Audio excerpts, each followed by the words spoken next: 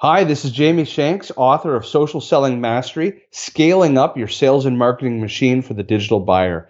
And you are listening to the Marketing Book Podcast. Welcome to the Marketing Book Podcast, helping you keep up with the smartest thinking in the quickly changing field of modern marketing.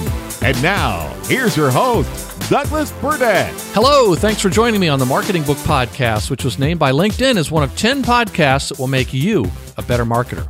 My goal for this podcast is to help you discover new ideas about what's actually working in modern marketing. And don't worry about taking notes. You can find links to everything discussed in this episode's show notes at marketingbookpodcast.com. And if you're listening to the show right now and you're not driving or operating dangerous machinery or skiing downhill, please hop on Twitter and tell us where in the world you're listening from. My Twitter handle is Marketing Book. Today we're joined by Jamie Shanks, and we're going to talk about his book, Social Selling Mastery, Scaling Up Your Sales and Marketing Machine for the Digital Buyer. Jamie Shanks is one of the world's leading social selling experts. He has personally built social selling programs for nearly every industry, ranging from startups to Fortune 500 corporations.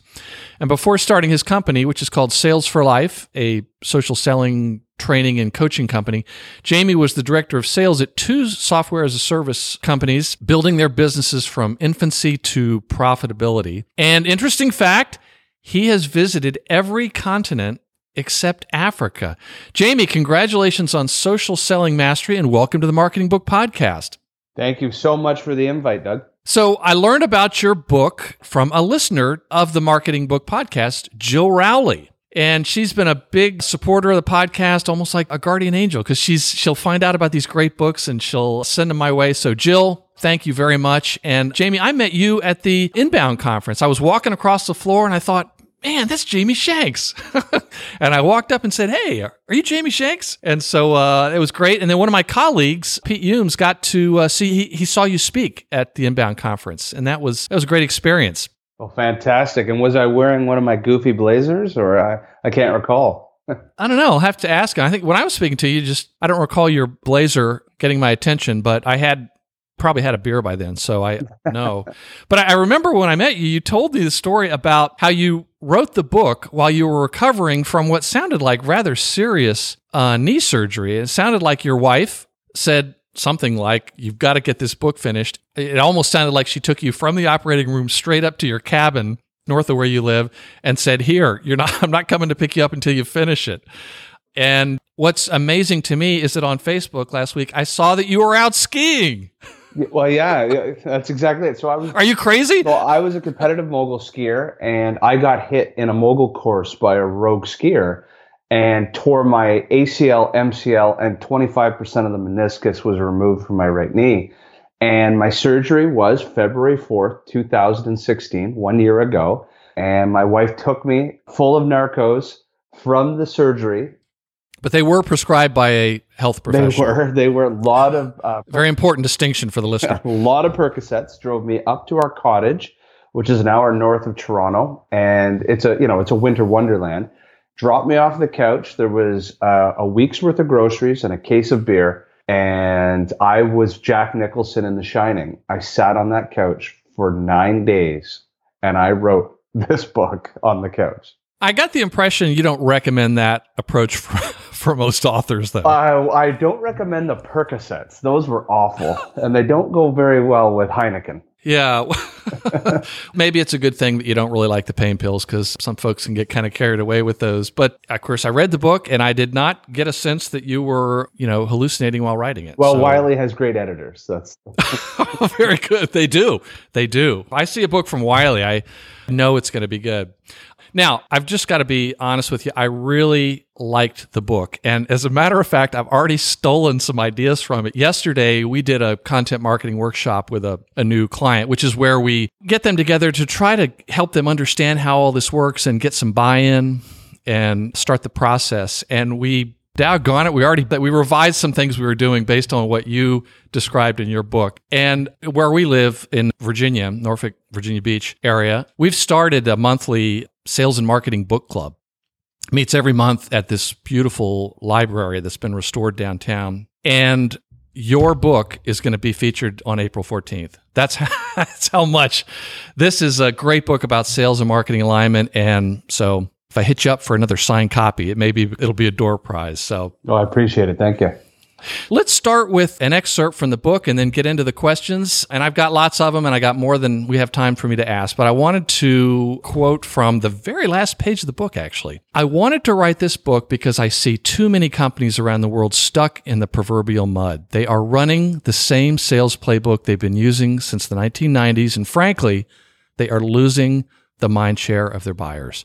Unfortunately, their big brand vanity blinds them from looking at their sales process objectively. So, Jamie, what is social selling, and what evidence do you have that it's not some fad? Well, social selling, the easiest way to describe it, and in that book, I have a Venn diagram.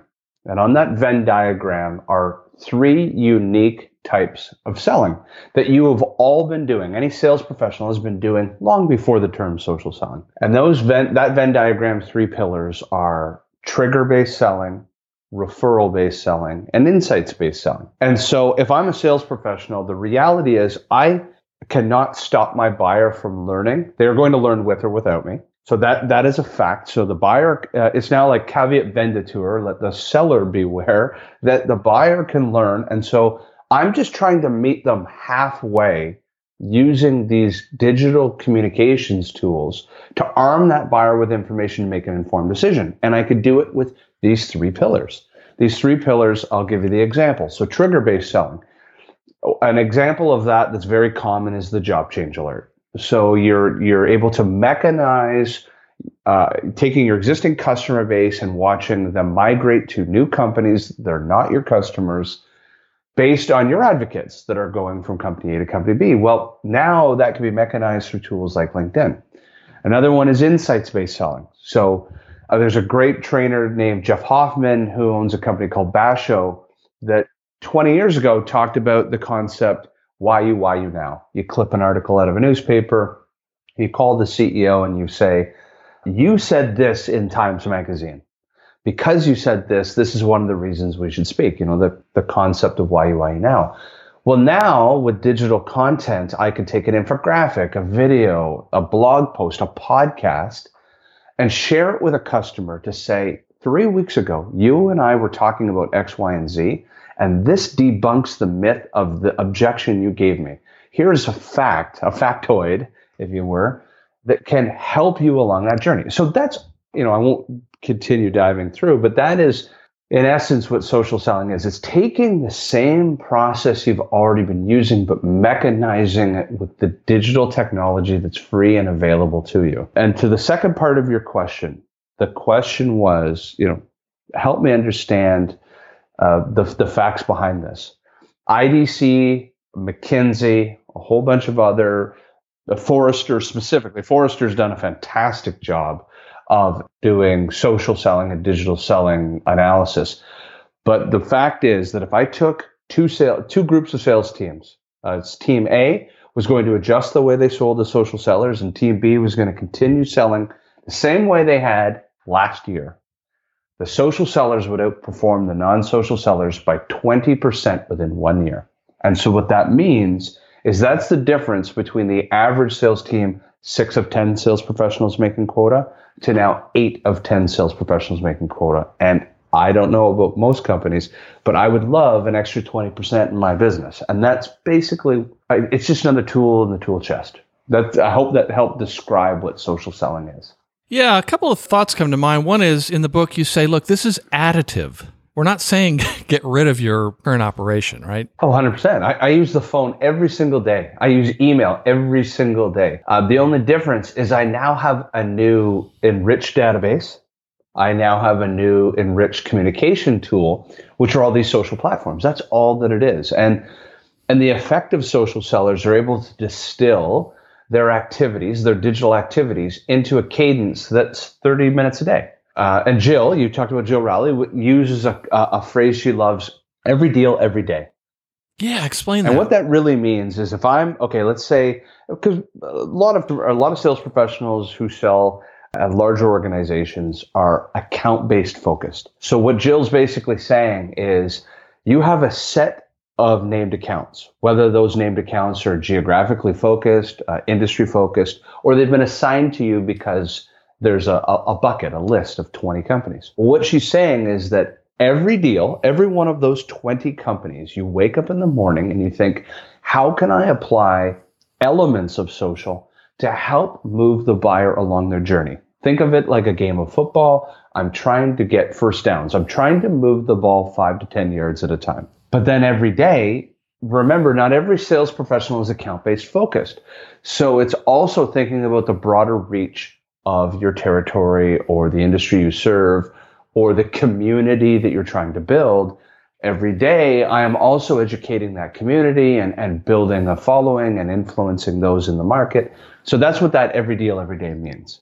Now, for the listener's benefit, this is an audio-only show, so let's talk about nudity. What do you mean when you say never send a naked message? What it means is, and I get them, I'm a CEO of a company of 20. I can't imagine what it's like to be a CEO of a company of 2,000. But I get on average 5 to 10 crappy emails a day soliciting our money for their services. And you know what, Jamie? Every one of those is a prospect for you. Yeah, exactly. What it means to don't send a naked message is don't send a message that isn't embedded with value. And inside a message needs to include a video, an infographic, an article. Jill and I'll tell you a quick story. Jill and I were in, where were we? We were in Shanghai, China, speaking at General Electric. And when we were there, the chief marketing officer of one of the divisions was out to dinner with us. And Jill had asked her, tell me a story of a sales professional that has wowed you, that has actually applied social selling. And she told the story, and if I might get the company wrong, but I believe she said the sales professional lived in Singapore and was at Hewlett-Packard Enterprise. And this sales professional would start conversations, and it wasn't about Hewlett-Packard. He would help this CMO understand all the great marketing events that are taking place in the Asia Pacific region, and was inviting her to events and was sharing her best practices. And he was constantly leading with value. And what she said is that one day, when I need a solution, I need to buy something one day, Hewlett-Packard will definitely be the number one company I call because this person is constantly helping me along my journey. So what it means to never send a naked message is think of what the customer wants first and would love to learn about, read about, have discussions about. And your message needs to include that value. Of course, we're sales professionals. There needs to be an ask, but there also needs to be a give. Yeah, you mentioned a Forrester study that talked about 74% of buyers are choosing the sales professional and company that was first to add value and insight in their buying journey. So it's like a swarming offense where they're leading with value. Absolutely. And to me, I say this on stage, it is the most profound and important statistic that has shaped social selling that has come out thus far, I believe. Mary Shea at Forrester is leading the charge of social selling and that digital transformation. And they're constantly doing evaluation on sales teams. And what that study means, that 74%, it means, I want you to picture the movie Inception with Leonardo DiCaprio. It's the concept of planting the seed and letting it germinate in somebody's mind. What it's basically saying is that you as a sales professional, if you could teach somebody something new, plant a seed, let it germinate, let it build, the probability that whether it's 3 months from now or 2 years from now, when that buyer needs a solution, they're going to think back of that, what originally created first that why in their mind and then the how and where did they get all that information? And then they're going to turn back to the source. And it's important to note that people buy from people. And so what Forrester is saying is that 74% of deals are awarded to you, the sales professional, because you were the one that planted that seed. You are the one that watered the flower and germinated it.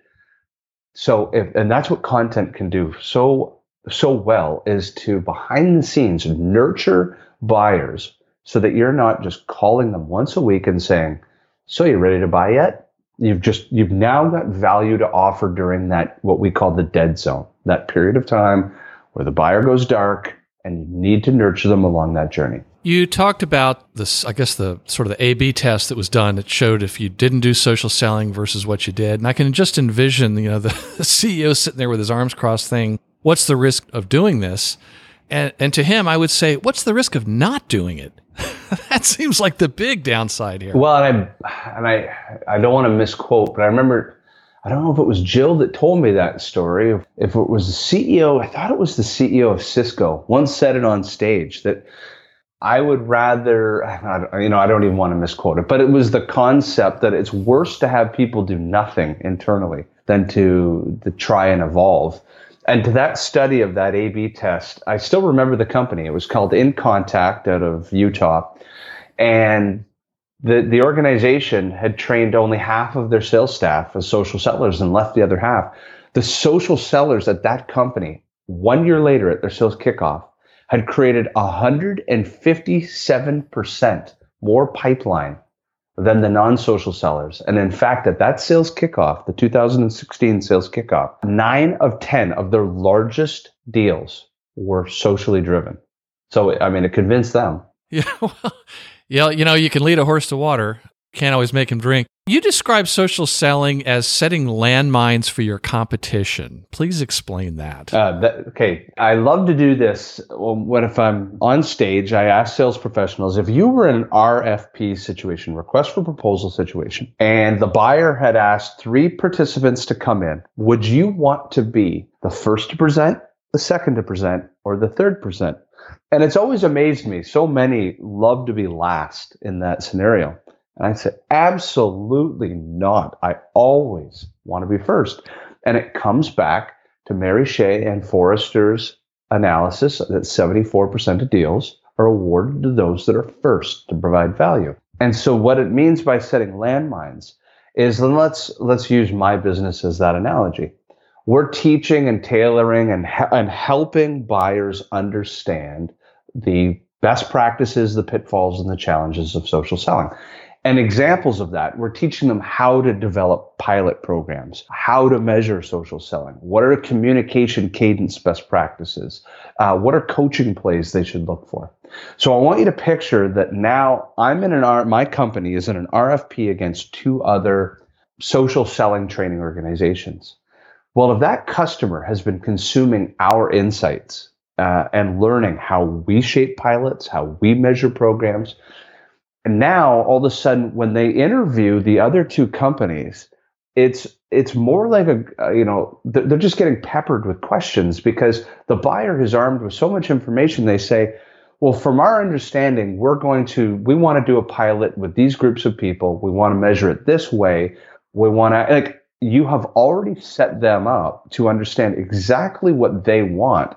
So seller 2 and 3 are at such a disadvantage, because the buyer has already in their mind shaped what best practices would look like. Yeah, they're having to hit the ball back over the net. You've established the baseline and the trust for where these folks want to go. Another expression I've heard is that you're sort of poisoning the well for your competition. Absolutely. So the problem that content faces with sales organizations is sales organizations can't see the direct correlation between I share X and it does Y for my customer. It hasn't, the empirical evidence, while it can be proven, it's obviously not common knowledge yet.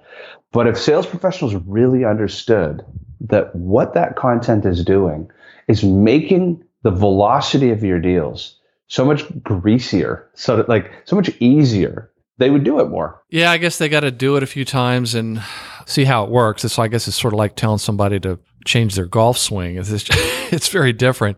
I was just going to add one point. The way that you know that it works long term. So, we've been doing this for 4 years. Our sales team always has a laugh at this. So we'll have a new inbound lead. We'll do a discovery call. And in that discovery call, the buyer is using language and ideas that maybe they don't even realize were actually created by us. Yes. And they're telling it back to our sales team and they're laughing. They said, you realize it's like listening to Jamie talk back to me on a phone call. Right. Yeah, you can tell. And that's great. I've experienced that myself. And it's sort of like, wow, this this is actually working.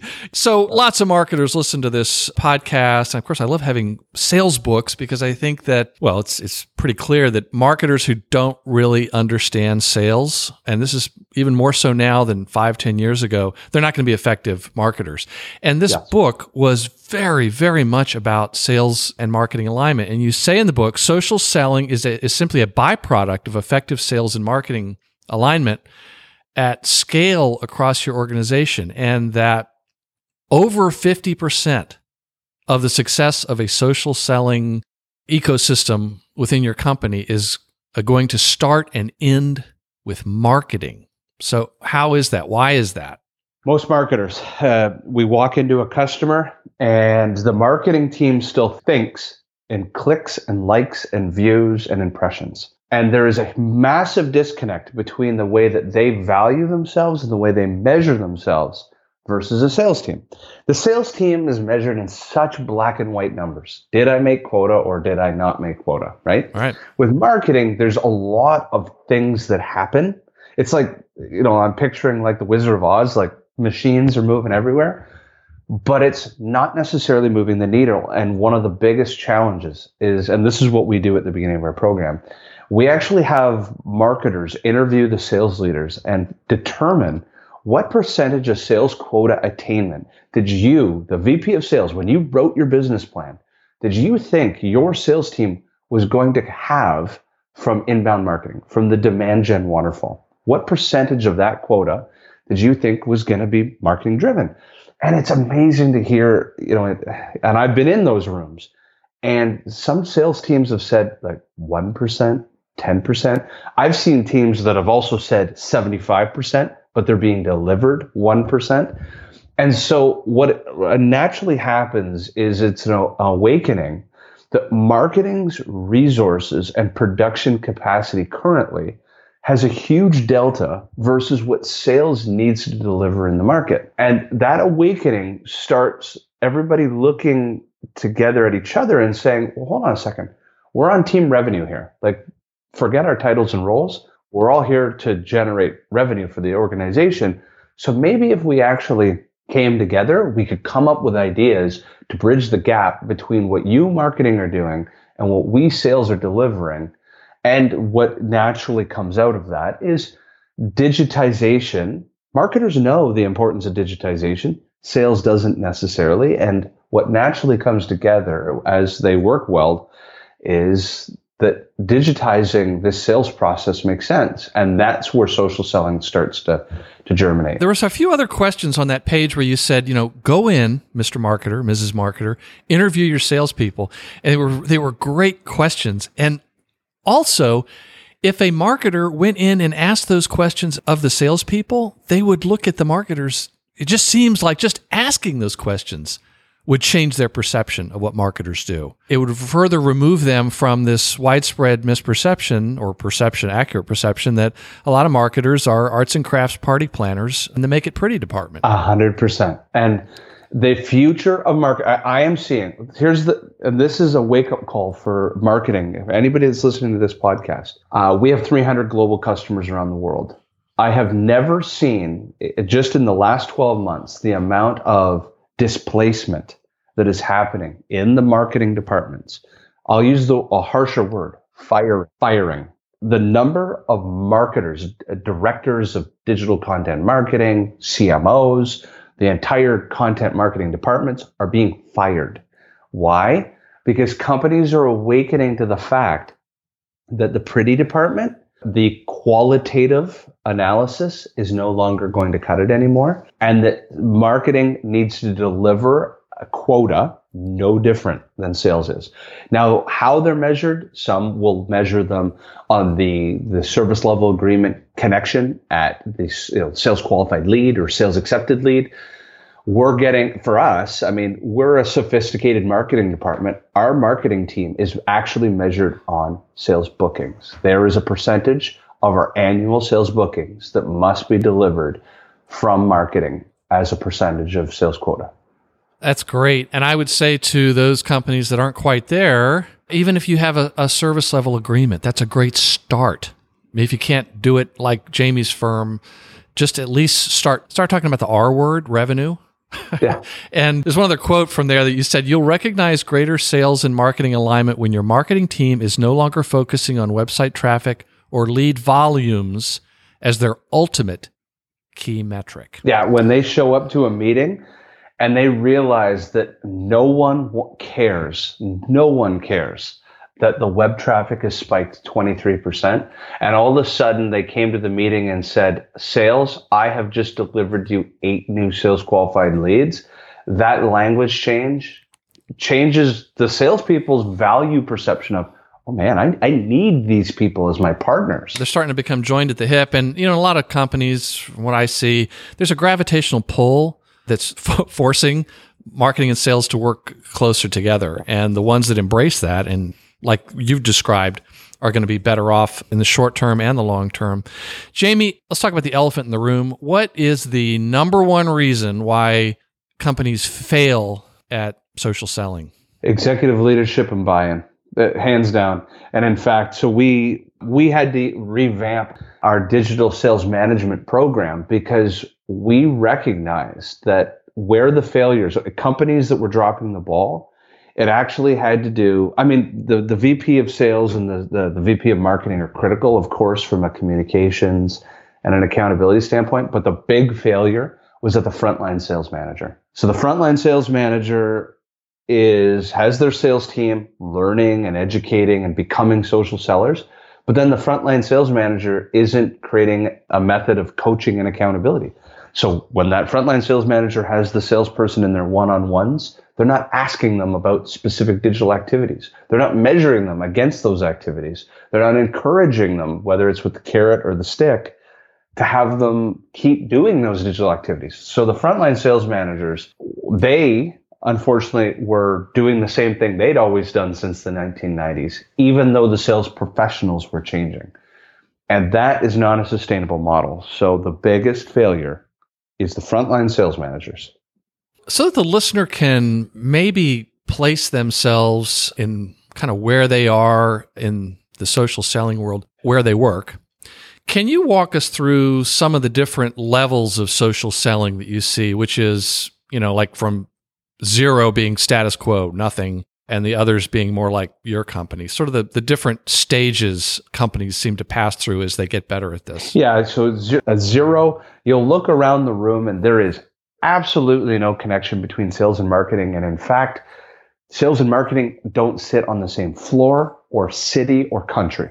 And then right away, you're at level 0. Level 1, random acts of social. Random acts of social is sales rep A is crushing it. And he or she would go to the water cooler and has all these stories about becoming social.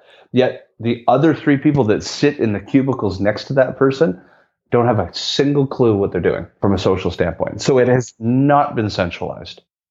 Right. There's no chance of it scaling. No, it's not scaling. Now, level 2 is the beginning idea around centralization or scale, and where enablement or somebody in the team has taken an initiative to begin one-on-one programs. Let's get started with LinkedIn. Let's get started with Twitter. Let's use LinkedIn Navigator. And typically that education process starts around is tool centric rather than mindset and skill set focused. Yeah, which I liken to somebody who joins a health club after the new year, thinking that that's going to help them get in shape and lose weight, where they actually have to show up and do it. And it's like, no, as well, you join the health club and then the clinics you've spent every waking minute on the bench press clinic, and you didn't learn all the other components, but at least your chest is going to be strong. Okay. So now you get to the next level, which is kind of around a mastery program. So you've recognized, okay, that wasn't very sustainable. Now we need to bring in the right people. So you're bringing marketing, enablement, and sales. You're starting to create a curriculum, an official certification that all new hires would use, all your existing teammates would use. It's a true centralization. And the purpose of this is that it is meant to change the mindset and dive deep into the skill set and reinforce that skill set. The next level, level 4 and 5, is where the byproduct of that starts to bring the company together around first alignment and then integration of sales and marketing. And what's the difference between sales and marketing alignment and integration? Yeah, so an alignment would be that you've understood the concept of the service level agreement, that marketing and sales, while they still work in silos, there's a lot of meetings that happen between the two. They've built together the buyer's journey together. They've built content roadmaps. They've built content libraries together. They are really truly starting to work together, but integration is where, and I believe it's the future. This is what we've done internally. Internally, in our business, when we hire somebody, we're hiring them based on traditional roles, right? You're a salesperson, you're a marketer. But the second you walk in that door, you are all part of team revenue. Your titles are washed away. Sales and marketers, we're a smaller business, but we all sit together and we all talk together. We all talk about the buyer's journey, and we all have a complete understanding of top of the funnel, the bottom of the funnel. No one person is more valuable in the process than the other. And that integration is that the marketers think like salespeople and the salespeople think like marketers. There really is no different, except that each person has their role to play within that factory. One of my favorite topics, and I think it's the holy grail for going forward. Yeah, and the large organizations have more difficulty with it because they're so traditional that their marketing team sits in Portland and their sales team sits in San Francisco. I mean, that just very hidebound inertia, very powerful force. Recipe for disaster. Back to content, you recommend, surprisingly, dropping the word content from your vocabulary. Why is that? Because content just seems like a thing, a widget. It's like content is ubiquitous, like with PDF, right? And I've always liked the way that corporate visions looked at it, and they called it insights, because that's what it is. When you call something content, you think of it as a commoditized widget. When you call something an insight, you think of it as intellectual property. And if you think of it as intellectual property, if you truly think that the videos you're making, the infographics that you're making are so valuable that if somebody were to poach those and place them on their own website, you would want to almost like press charges or sue them or whatever it is because they've stolen from you. It is actual intellectual property. Then you've created something great, and that your insights are truly helping people. Whereas content is just a PDF that you'd fire it everywhere, and you really don't care where it goes. Yeah, after reading that, I could understand how organizations think of content as somebody shoveling coal into the blast furnace. It's just things. Yeah, things you're firing into exactly. Also, you mentioned that when it comes to creating content, explain the concept of creating a never-ending story and why that's important. Yeah, so what most marketers and sales professionals might not recognize is that content, when consumed, is consumed in a silo. The buyer's silo. From the buyer's silo. So the buyer doesn't read one asset, and it's not the yellow brick road. Like, they're not logically read one blog, then download the ebook that is attached to it. Then that ebook moves to the webinar and then to your solutions page, and then they call you on your contact us page. And they don't say, "Oh, this seems to be some bottom of the funnel content. Let me back up." Exactly. It's not that linear, right? So the reason the never-ending story is that every piece of insight or content, however you want to view it, is going to be viewed most likely in a silo. They consumed it because it was emailed to them, or they saw it on LinkedIn or Twitter. They read it, and then they might come back to something later. But ultimately, every insight that is created needs to logically lead somebody further down a path. So a blog is leading to an ebook. That ebook leads to upcoming webinars. Those webinars lead to solutions pages. Those solutions pages have ROI calculators. And because if they do consume something in a silo, there is a next step for them. And basically the never-ending story loop is you're trying to move them from the why to the how to the who. But if they keep coming back to the how, then the content, that's fine. The content will loop them back into further and further how information to which then, you're hoping that it breaks them towards the who after consuming enough of it. Yeah. Now, you mentioned that, I think it was Serious Decisions study they did, said 65% of your marketing team's digital content never makes its way to the customer's hands. And related to that is what you just touched on, the why and the how and the who. And full disclosure, that was one of the things we used in our workshop yesterday. We used to always say awareness, consideration, decision. Same with us. But I had never seen that until I read your book, and it's like stealing it. And we reframe that for a reason, because awareness, consideration, decision was created by HubSpot, and it's a marketing. It makes sense to marketers. Yes. But a sales professional doesn't think like that. And this is, again, part of that sales and marketing alignment. When you create content ideas, when you create a content library, it can't be built just by the marketing team in a silo, because salespeople don't think like that. And so that we redesigned it to be, okay, think like a buyer and think like a salesperson would ask themselves. The buyer would say, why should I change? And then they would say, how do I change? And then they would say, okay, who's going to help me change? And then content needs to be arranged in that logical order. Yes. And focus group of one here, but when we used it yesterday, they got it right away. In the past, it required a little more explanation using awareness, consideration, decision. So thanks for sharing that in your book.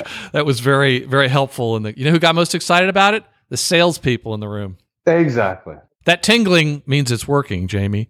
Okay, one other question I just had to ask, and you talk about as it relates to truly understanding your buyer. You mentioned that it's typically the most underutilized but powerful way to meet sales quotas. Can you say a little bit more about that? One of the most profound changes that happen in that sales and marketing alignment is doing an analysis of what we call the content consumption story. The content consumption story is really simple to put together if sales and marketing come together to do it.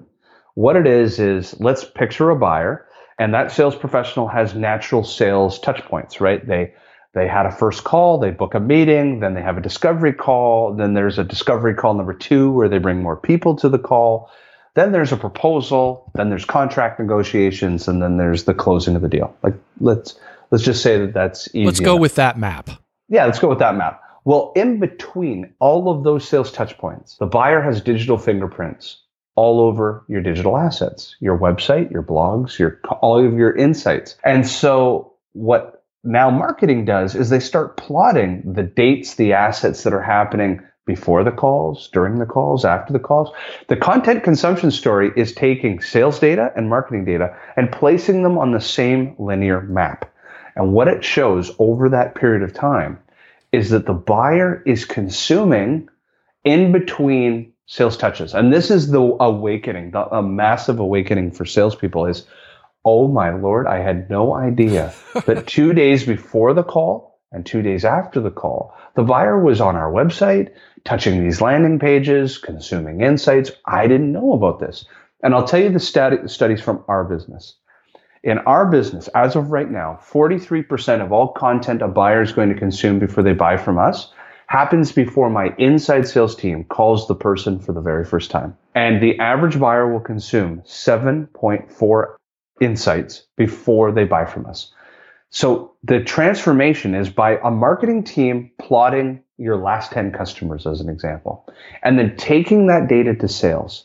It helps prescriptively change the course of your business 2 ways. 1, it helps the marketing team teach the sales team how valuable content is, and as well, which assets they should use based on historical patterns from the buyer. And number 2, it changes the marketing team's production kind of machinery. And what it does is it has them only start creating assets that with a purpose that produce. Because they now have the empirical evidence to see that, as you said, 65% of content doesn't see the light of day, and it's because it wasn't very valuable. So let the buyers tell you back what they want to consume and what they want to read. When we did this, we started doing this in our own business about 18 months ago. And what it changed for us is that our buyers were consuming infographics at a feverish rate compared to video, which surprised us.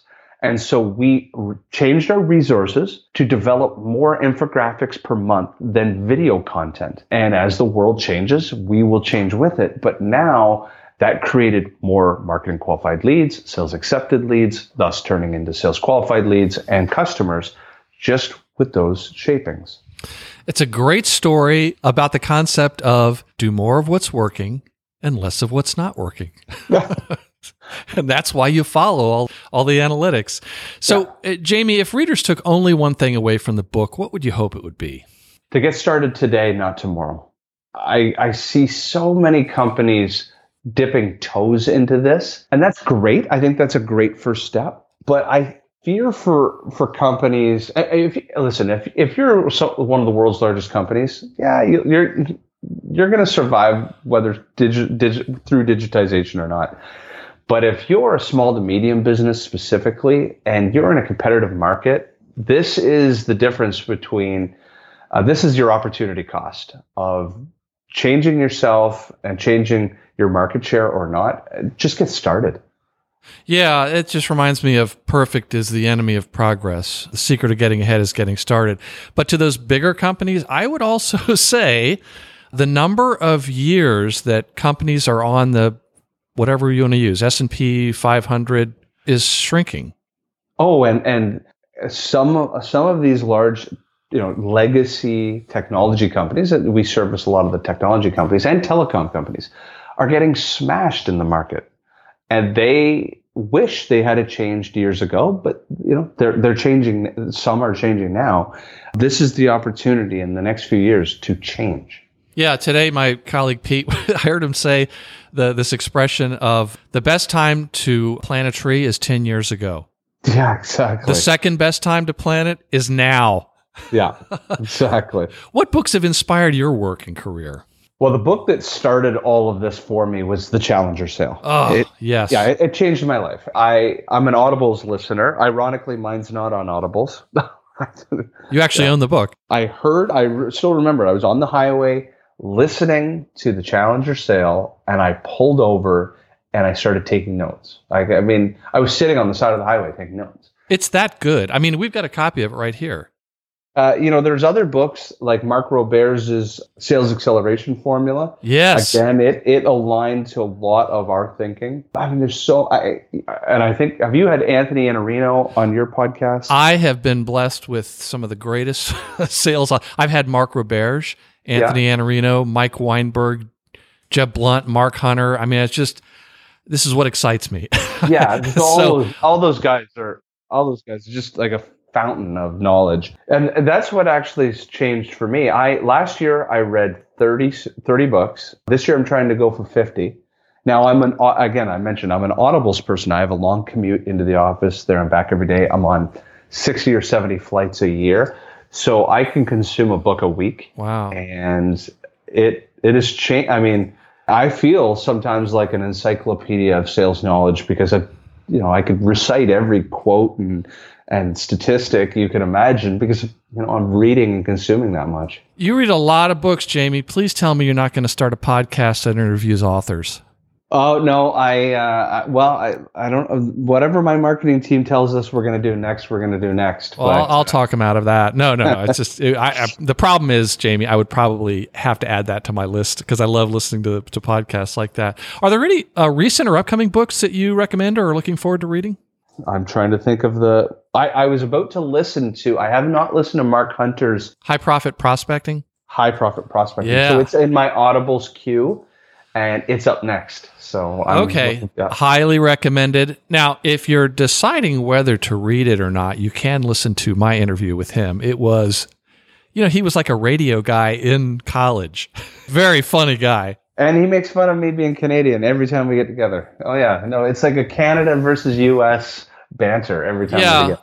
And that's, the long-suffering, overly polite Canadians. I had Noah Fleming on the podcast last year, and I think we got started late or something, and I apologized for something, and he says, "Hey, I'm the Canadian. I'm going to be doing the apologizing here." So how can listeners best learn more about you and your book? Yeah, so salesforlife.com. Definitely go to salesforlife.com/blog. Yes. And register for our blog. We are the largest publisher of social selling best practices in the world. So please take advantage of that blog. You can get the book on Amazon or Barnes & Noble. It is getsocialselling.com, and it allows you to buy from whatever source you like to buy from. And connect with me on LinkedIn. Okay, super. I've already got a note here to make sure that we include a link to your blog. It's really fantastic, and you guys do such a great job. Just a final quote from the last page of the book. Finally, the biggest revelation hit us in 2013 when we recognized that sales professionals were a portion of the buyer interaction and can only succeed when partnered with marketing. Over the last 3 years, we've dedicated more man hours to improving sales and marketing integration than any other element of the Social Selling Mastery Program. I truly do believe that social selling is simply the byproduct of effective sales and marketing integration. I also believe that solving this challenge will become the most important topic for companies over the next 5 years. The name of the book is Social Selling Mastery: Scaling Up Your Sales and Marketing Machine for the Digital Buyer. The author is Jamie Shanks. Jamie, thank you very much for being on the Marketing Book Podcast. Thank you so much for the invite. And that closes the book on episode 111 of the Marketing Book Podcast. Links to everything linkable in the interview you just listened to are at marketingbookpodcast.com. And that's also where you can sign up for the Marketing Book Podcast newsletter so you never miss an episode. Let's meet in person. If you're in the Raleigh, North Carolina area, I'll be speaking to the Triangle Marketing Club on February 28th next week about the 7 concepts from 100 marketing and sales books every marketer needs to know. I'd be delighted to speak to your group too. All I need is a bus ticket, a bar tab, and a hotel room. To contact me, just go to marketingbookpodcast.com and leave a message or connect with me on LinkedIn. My name again is Douglas Burdett, or send me a tweet at my Twitter handle, Marketing Book. I look forward to hearing from you. And please join us next time as we welcome CNN's Frank Sesno to the show to talk about his new book, Ask More: The Power of Questions to Open Doors, Uncover Solutions, and Spark Change. Thanks again for listening to the Marketing Book Podcast.